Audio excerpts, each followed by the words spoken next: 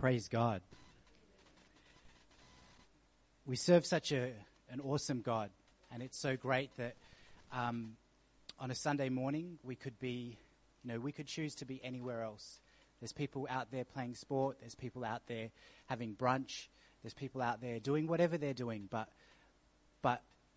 I was glad when they said unto me, let us go into the house of the Lord. Amen. So it's a privilege and an honor to be in his presence, where we can be, where his healing virtue will flow, where we can hear from the Almighty God. Amen. It's a privilege that he has called us here. He's drawn us here by his Spirit, by his word. You're not just here by just chance, but God has drawn you here to be here on this day in this place to hear from his word so that it would touch your heart and you would bear fruit for him in due season. Praise God. Let's give the Lord a hand clap of praise. Thank you, Jesus. Hallelujah, Jesus. Thank you, Jesus. Thank you, Jesus. Amen. Hallelujah, Jesus. Well, I just want to thank the church. I want to thank Pastor, who's watching, I believe, for the opportunity to minister here at Malaga. I think it might be the first time that I've ministered here since we've moved back from Sydney.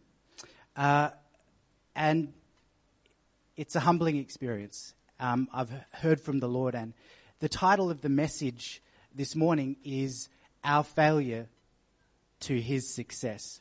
Our failure to his success. You know, there's thousands of books written on failure. There's thousands of books written on being successful. And I remember when I finished high school, everyone had this book, and we all filled out each other's books, and we would write advice to, we're graduating, now is the time, and here's some advice from a 17-year-old to another 17-year-old about life. We wrote things like, be the best you, embrace your heart, follow your dreams. The biggest adventure you can ever take is to live your life and your dreams. The way to choose happiness is to follow what is right and real and truth for you.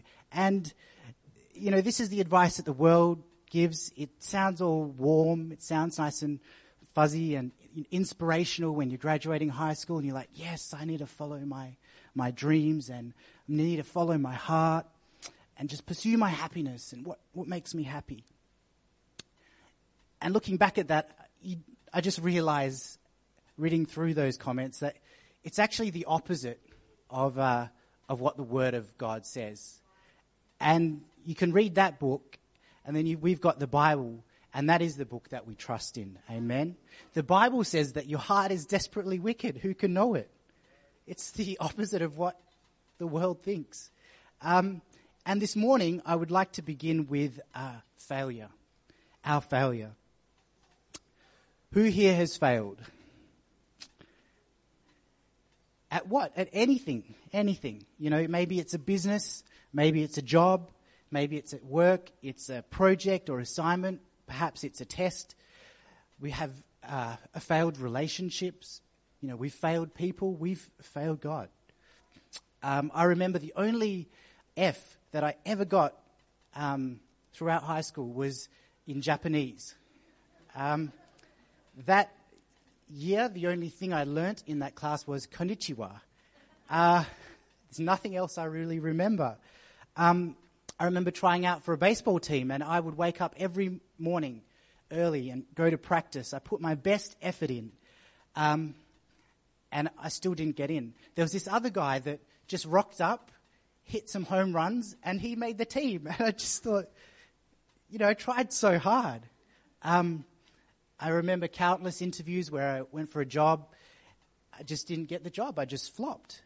I've had a failed engagement in the past.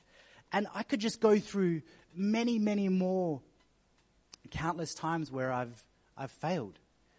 A failure, it's just simply the lack of success. So we have all failed somewhere along the way. Failure it's a part of life. Failure has been with man from the very beginning. God gave Adam and Eve one command of what they should not do. That's all he told them. He said, do not eat from the tree of the knowledge of good and evil. And I've got 2 girls, and when you tell them don't do this, that's exactly what they want to do. And God, he put the tree there to give them a choice. To give them a choice to obey him, because God wanted them to love him. And so love is a choice. You can't force someone to love you. It's a choice that you have to make of yourself. So he gave them that choice. And they failed God. They were tempted and they fell short. The consequence, there's always consequences. The consequence of the failed choice was death. It was corruption and a broken relationship with God. And so for you and I, our story too begins with failure. I have failed God, not because I got the F in Japanese or because I didn't make the baseball team, but I have sinned. I have stolen, I have cheated, I have lied. And that list, it could go on and on and on. That next slide is the scripture in Romans 3:23. For all have sinned. We have all failed God. We have all sinned and come short of the glory of God. And that word sin, you think it's such a horrible word. It actually just simply means it's like an archer that's shooting for a target and misses the target. And see that image up there? And that's what sin is. You're shooting for a target, but you miss continually. And there is no way of getting around this fact. If you point to yourself, you can say, I have sinned. It doesn't matter if you're Mother Teresa, if you're the Pope, you're the superintendent of the UPC Church, if you're the Queen of England, the President of USA, it doesn't matter your race, your gender, your class, you've still sinned. You've still trespassed against God. And I don't wish to break this to you, but you are not perfect. And to prove this, when you get home today, I want you to ask your mum or your dad or your wife, your husband, ask them, am I perfect? And you'll receive a response. It might hurt your pride just a little bit, but you will get over it. Even Paul, the greatest missionary in the New Testament, he started many churches. He penned half the letters in the New Testament. He performed miracles and wonders. And even he would write, this is a faithful saying and worthy of acceptation, that Christ Jesus came into the world to save sinners, of whom I am chief. Paul, an apostle, he says, I'm the chief of sinners. All have failed. All have missed the target from Adam until now. 1 Corinthians chapter 6, it's the next slide, says, know ye not that the unrighteous shall not inherit the kingdom of God? Be not deceived, neither fornicators, nor adulterers, nor idolaters, nor effeminate, nor abusers of themselves with mankind, nor thieves, nor covetous, nor drunkards, nor revilers, nor extortioners shall inherit the kingdom of God. And such were some of you. Such were some of you. That's me. That's you. That's who Paul's talking about. And you might be thinking, I woke up this morning to come to church and I really wanted to hear this inspirational message. And we have this guy standing at the front telling me that I was an extortioner or an adulterer or a fornicator or an abuser or a drunkard. This is not what I really asked for this beautiful Sunday morning. But, that next slide, but this is the most amazing news. However, nonetheless, there is more to this story than what was just said. But, amen, you and me, we are washed. We are washed. We are sanctified. We are justified in the name of the Lord Jesus Christ and by the Spirit of our God. Amazing. Such were some of you, but we are washed. There is hope. Amen. We have a name. Amen. There is a spirit. Amen. You and I We are washed, we are justified, we are sanctified. To wash, it means to be cleansed. Amen? You're washed when you're baptized in the name of Jesus. Your sins are remitted. You're not just washed. Your sins don't just get washed away, but you're sanctified, which means you're made holy. That means you're separated from the world, and now you belong to God. Amen? And you are justified. It's just as if you hadn't done it. It's just as if you hadn't failed. See, God forgives our sin, but he doesn't just forgive our sin and leave us in this sort of neutral position. But he imparts his righteousness into your life. So that unrighteousness, that sin, the idolatry, the adultering, all those things that such were some of you, God takes that away and he imparts his righteousness into you. And his love is not contingent on merit. It's not contingent on what you do, whether you fail or you succeed. There is nothing that you can do to earn his grace. Nothing that you can do right now to earn his favor. The blood of Jesus is priceless. You can't buy it. He gave it to you freely. He freely gave his life for you. He set it down. It was his will that he wanted to do that. And God made a way for us to be saved. Amen. To restore the failed relationship. And that, my friends, is the good news. That is the good news, that he restored our relationship with him. That he made a way. Acts chapter 2, Peter preached on the day of Pentecost. Peter preached Christ crucified.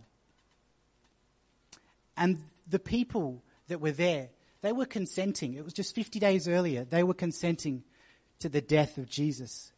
And Acts 2:36 says, "Therefore, let all the house of Israel know assuredly that God hath made the same Jesus whom ye crucified, both Lord and Christ." And they heard this. They were pricked in their heart and said unto Peter and the rest of the apostles, "Men and brethren, what shall we do?" They responded to his preaching, saying, "We have failed. We allowed an innocent man to be murdered. We allowed the Son of God to be crucified." And Peter responded in verse 38 with the good news. Yes, you have failed, but there is good news. There is hope. Peter said unto him, "Repent. Be baptized, every one of you, in the name of Jesus Christ for the remission of sins, and ye shall receive the gift of the Holy Ghost. For this promise is unto you, your children, and to all that are afar off, even as many as the Lord our God shall call." That was 2,000 years ago. But the promise is unto you. We are living in that book of Acts today. We have failed God, and the promise stays with us today. You can repent this morning. You can be baptized. You can receive the Holy Spirit. That promise is here today. You can make peace with God. You can't earn his grace, but you can respond to it. And it begins with repentance. See, the condition of your heart is so important if we want to move from failure to success. Jesus, the God revealed in flesh, the everlasting Father, the one who made this universe, all the stars, the one who made you and I, that formed us in his image. He became a man and he preached and he taught thousands of people over 3 years of his ministry. And many of those people, they rejected him. They wanted to kill him. They hated him and they despised him. And by the same token, there were many that loved him. There were many that followed him. There were many that listened to him and desired him. You look at the different responses. Peter and Judas. Peter, he denied Jesus, but Peter found a place of repentance. Judas, He betrayed Jesus. But in the end, he committed suicide. There was the rich young ruler who wanted to follow Jesus. And Jesus said, sell all you have, give it to the poor, and come and follow me. Follow me. The same phrase that he used with Peter and Andrew and John when they were fishing. He said, follow me. The same call was made to those two. But you find the rich man said he turned away sad because he had too many possessions. Whereas the Peter, James, Andrew, John, they followed Jesus. It's the same instruction, but there were different responses. And so starkly different. How? Why? How could this be? See, God will not override your will. I like what one preacher said. He will not force you into heaven against your will. If you don't want to be with God here on earth, what makes you think that you want to be with God for eternity? That would be hell to you. He's not going to force you into heaven. See, it was the condition of the heart. He was looking at the heart. The parable of the sower and the seed. That next slide. And I've been listening to a series with Brother Woodward. He's preached a 4-part series on this recently called Dirt Poor, and it was really insightful. So I've taken some of that stuff from there. If we turn to Matthew chapter 13, we're going to read the narrative because we really need to understand what Jesus is talking about, and then we're going to start to apply the scripture. Matthew chapter 13,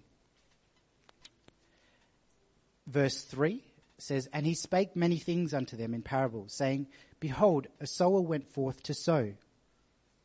And when he sowed, some seeds fell by the wayside, and the fowls came and devoured them up. Some fell upon stony grounds, where they had not much earth, and forthwith they sprung up, because they had no deepness of earth. And when the sun was up, they were scorched, and because they had no root, they withered away. And some fell among the thorns, and the thorns sprung up and choked them. But other fell into good ground and brought forth fruit, some 100-fold, some 60-fold, some 30-fold. And then down to verse 9, and who hath ears to hear, let him hear. And then down to verse 18. Hear ye therefore the parable of the sower. So here Jesus now explains what the parable means. When anyone heareth the word of the kingdom and understandeth not, then cometh the wicked one and catcheth away that which was sown in the heart. This is he which receiveth seed by the wayside. But he that receiveth the seed into stony places, the same is he that heareth the word, and anon with joy receiveth it. Yet hath he no root in himself, but dureth for a while. For when tribulation or persecution ariseth because of the word, and by it he is offended. He also that receiveth seed among the thorns is he that heareth the word, and the care of this world and the deceitfulness of riches choke the word, and he becometh unfruitful. But he that receiveth seed into the good ground is he that heareth the word, understandeth it, and also beareth fruit, and bringeth forth some 100, and some 60, and some 30. So the condition of the soil is the condition of our heart. When we examine this parable, the only difference in each situation was the soil. It was the heart. It wasn't the sower. It wasn't the preacher. It wasn't the seed. It wasn't the word of God. It wasn't the weather. It wasn't the situation that we're going through. The only difference is the condition of the soil, the condition of our heart. Now our heart is not, it's not an organ, the organ that is pumping blood. That's not what the Bible's talking about. It's the seat of your will. It's the seat of your decisions, of your choices, your thoughts. Adam and Eve, just like Adam and Eve, we can make life and death choices. If we go to that next slide, in Deuteronomy 30, it says, I call heaven and earth to record this day against you, that I have set before you life and death, blessing and cursing. Therefore choose life, you have a choice, that both thou and thy seed live, that thou mayest love the Lord thy God, that thou mayest obey his voice, thou mayest cleave to him, for he is thy life, and the length of days, and thou mayest dwell in the land which the Lord sware unto your fathers, to Abraham, Isaac, and Jacob, to give them. Your will, your choices, your decisions, they originate from your heart. I should say your heart. God desires you to make the life choices. But he set them both before you, life and death choices. He desires for you to choose him and not to choose yourself. Jeremiah 17 says, the heart is deceitful above all things and desperately wicked. Who can know it? Your heart needs to be changed. Amen. My heart needs to be changed.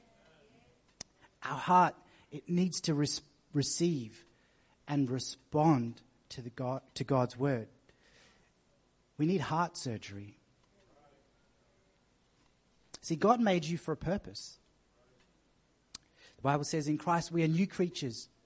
We have a new life. Turn to your neighbor and tell them, you are a new creature in Christ.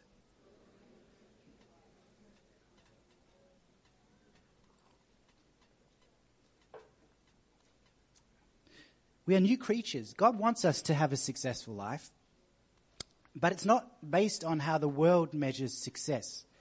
It's not based on the amount of money that you earn, or perhaps the job position that you have, or the house that you have, and all your possessions, or where you travel to, or how you look, or what Facebook says.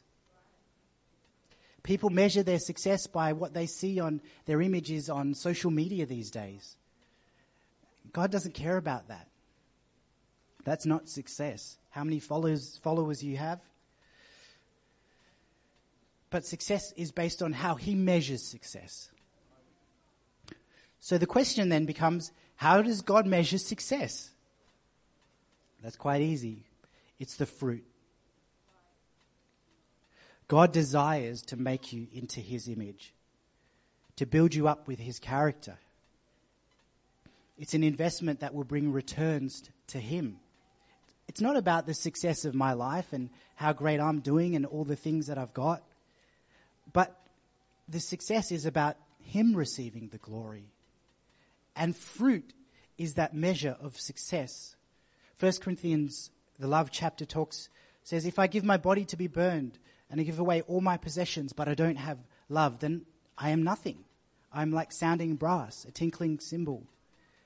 What's the point if you go to church, if you pray, you fast, you prophesy, you do all these things, but you don't ever produce fruit? Your life doesn't actually show forth Christ. There is no love. There is no joy. There is no peace. There's no patience. There's no kindness, gentleness, self-control. We're just ticking a box. If people don't see Jesus, what is the point?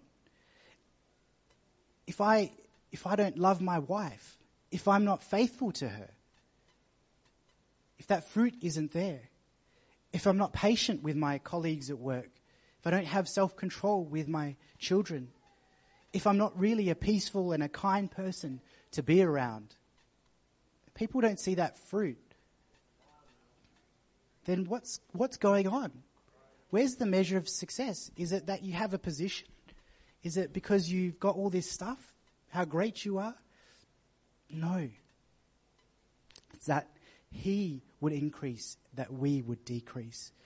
His desire is to make us a perfect reflection of him. Not this cookie-cutter Christian,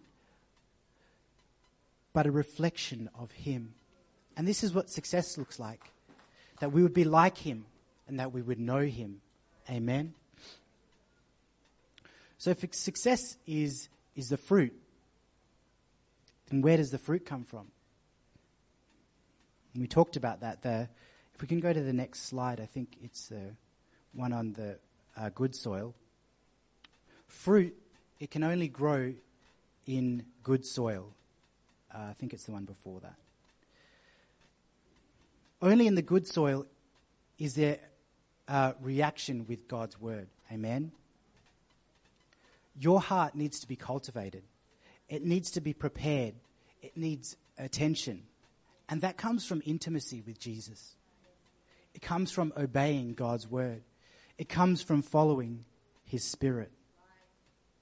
And as you and I, as we desire God, as we spend more time with him, then we become more like him. And then we bear fruit. But there's grounds. There are grounds that prevent the growth of fruit. So now we're on to the wayside one. There are grounds that prevent the growth of fruit. The heart of the wayside. So as we go through these different ones, perhaps you might identify with some of them. In this ground, your heart is hard. The moment you leave church, the devil is there, ready to steal that word away that you've heard. Because you're here, right? You're sitting here, you're hearing what I'm saying, you're hearing what God's saying to you, but you don't understand it. There's no comprehension there. There's no place for God's word to land in your heart. You know that saying, it's just falling on deaf ears. My mum used to say that all the time. Just falls on deaf ears. Keep saying this. We're teaching out at Adelaide at the moment. First time obedience. The first time. We're not doing very well. But you know, it's like God keeps telling us, and it just falls on deaf ears. Over and over and over again. This was the heart of the Pharisees. They were these super spiritual people. But they had no place for a relationship with God. And here is where we need to open our heart to God. There is a need to be vulnerable to God, to have intimacy with him. When I was courting my wife, you know, I couldn't just say I love you from a distance, and I couldn't just. There has to be some vulnerability when you first meet someone and you start to get to know them. There's some walls that you put up, like you know you don't want to show them certain things, and you just want to look the best whenever you see them, and then as soon as you start to get to know people, those vulnerabilities start to show. And then when those vulnerabilities start to show, you start to feel a bit open. And when you leave yourself open, that leaves the possibility of being hurt. That leaves the possibility of being broken, of that person, betraying you or hurting you. But without that openness, without that vulnerability, you won't get the benefits either. You won't get the closeness, the intimacy, the companionship, the joy, and the building of your lives together. You can't just have one without the other. There has to be an intimacy and closeness. And sometimes we harden our hearts because of hurt that's happened in the past. We harden our hearts because of what people have said. And Hebrews 3:8-9 says, "Today, if you will hear his voice, harden not your heart." You can't just keep going on like this. But we need to soften our heart to God's word. Be vulnerable to him. Open your heart to the King of Kings and the Lord of Lords. The next heart, the heart of stony ground. I couldn't find the image that really depicts this. You know, people aren't really going to throw seeds on this ground. But when Jesus was talking about this, it wasn't the stones on the surface. When the farmer would go to sow the seed, it was actually a layer of rock, a couple of feet underneath the soil, that the farmer didn't know that was actually there. So he would just sow it there. He would sow the seed, and it would look fine. But the root couldn't take. So this ground is shallow. It has no depth. The seed would grow, but then after time, the plant would die. So with this heart, today you may hear God's word, and you might receive it with joy. You might dance, you might sing, you might praise. But when persecutions come and trials come, there is no endurance. There is no resilience, because it's just about feeling and emotion. When offense comes because of the word, there's no deep root to draw strength from, so the word dies. And this is the shallow heart, the stony ground. And the third one, the heart of the thorny ground, where the care of this world and the deceitfulness of riches. I think about this one as the busy heart. It's not necessarily evil things. It's not like we may be stealing and, doing all these really bad things. But it's just things, just stuff that just crowd out and strangle God's word. It's just we're busy with the cares of life. We're busy with school drop-offs, and we're busy with work. We're busy with church and family and social media. We're busy with our sports and our politics. And these in and themselves, they're not evil. They're not wrong. Like, there's nothing. You've got to take care of your family. You need to go to work. You need to provide for your family, and you need to eat. You might be interested in sports, and those types of things, they're not wrong or bad. It's just stuff. But the problem is the priority. The problem is, what are the priorities in our lives? When we're measuring these things, you can probably name them. Where do they sit on our priority list? And if I was to admit of these grounds, this is the ground where I find myself sometimes. Just caught up with work. Just, wanting to do things around the house, new renovations, or spending time with family and church things. These cares of life that slowly just begin just to choke God's word. So we're not receiving it. And it comes up at the same time as, we've got God's word and we see it growing in our lives. But then there's these other things that just sort of come up quickly and then just choke God's word. So the thing that God wants us to receive, we don't receive it because we're just busy doing other stuff. When the sower, today that sower is me, when he sows the word of God, what would be your response today? How would you react? I don't mean will you just come to the altar. I mean, what will be your response when you exit those doors? The condition of your heart is directly connected in your response to Jesus. It's directly connected in your reaction to the word of God. Jesus said, if you love me, obey my words. And so how will you respond to God's word today? You can choose the soil. Hosea 10:12 says, sow to yourselves in righteousness, reap in mercy, break up your fallow ground, for it is time to seek the Lord till he come and rain righteousness upon you. You can break up the fallow ground, those weeds and those stones. You have the choice. You have the choice to allow God's word to speak to you. To pray that prayer. God, it's not my will, but thine will be done. Thy kingdom come. When you leave these doors, you can decide, hey, I'm not going to go to those places that I've gone to before. I'm not going to hang out with those people that I was hanging out before. I'm going to make a commitment to attend church, to pray, to read my Bible, maybe to start a Bible study, to make close friends in church, to really seek after God. See, these things that we can't be like that shallow ground where it's just a feeling, because the feelings and emotions we have, God's given them, but they come and go. My daughter wakes up some mornings, she's in a really good mood, and my wife has an awesome day, and then I'll come home the next day and we have the other daughter, and we don't know which one's going to wake up sometimes. And sometimes with us, we're a bit more emotionally mature than that, but we have emotions. We go through things, and these feelings, they will come and they will go. That's why following your heart is just such bad advice to give people. It's a decision. It's a choice to obey God's word no matter what. That you will follow Christ. That you would be his disciples.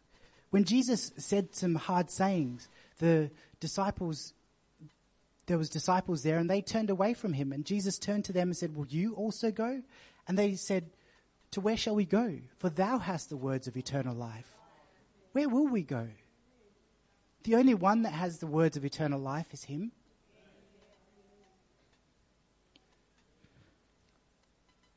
If I could ask Sister Cass to come up. So you choose the ground. And that requires some discipline. It requires some resilience. It requires some guts, some boldness, some courage. It requires faithfulness, and it requires trust. But the amazing thing is that God, he doesn't leave us on our own. He's given us his Holy Spirit. His Spirit can dwell inside you and I. I can do all things through Christ, which strengtheneth me. See, there's no excuse, because Jesus cannot fail. He made everything. He doesn't fail. It's a bit hard to understand. I love that song. I won't sing it, but it's that song that says, you have no rival. You have no equal. Yours is the name above all names. Imagine this. You play on a soccer team or basketball or cricket, and that team just never loses. It never fails. That's who we have. We're partnered with a God that never fails. Or think about this. You're investing in an asset with a guaranteed success at a minimum return of 30-fold. Some 60, some 100. Now, some people are into this Bitcoin and shares and all that kind of stuff. This is guaranteed. Amen? Someone told you, give me $1 and I'll give you $30. I would be selling everything and be giving it to them and say, I want that. Give me that.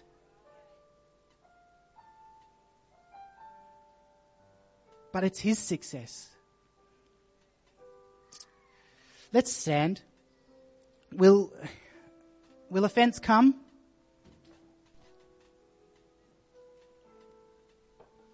Yes.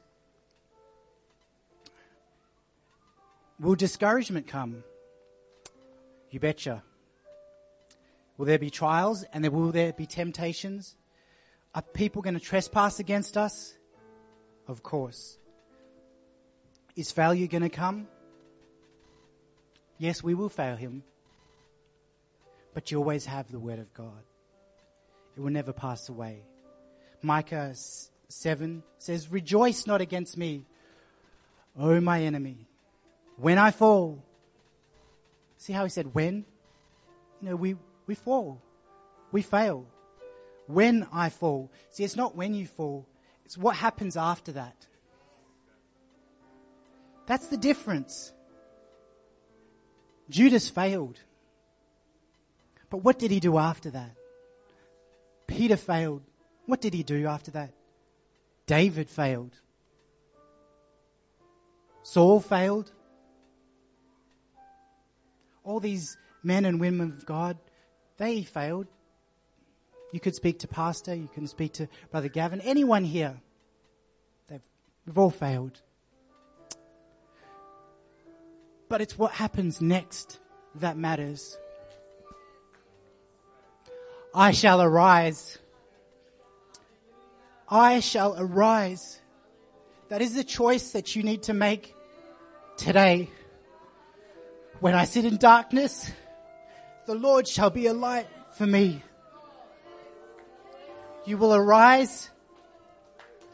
Make that choice. You can repent today. God is here. His presence is here. His power is here. His peace is here. You can find repentance at this altar. When you fall, you will arise. You can be baptized. You can be cleansed today. You can receive His Holy Spirit today.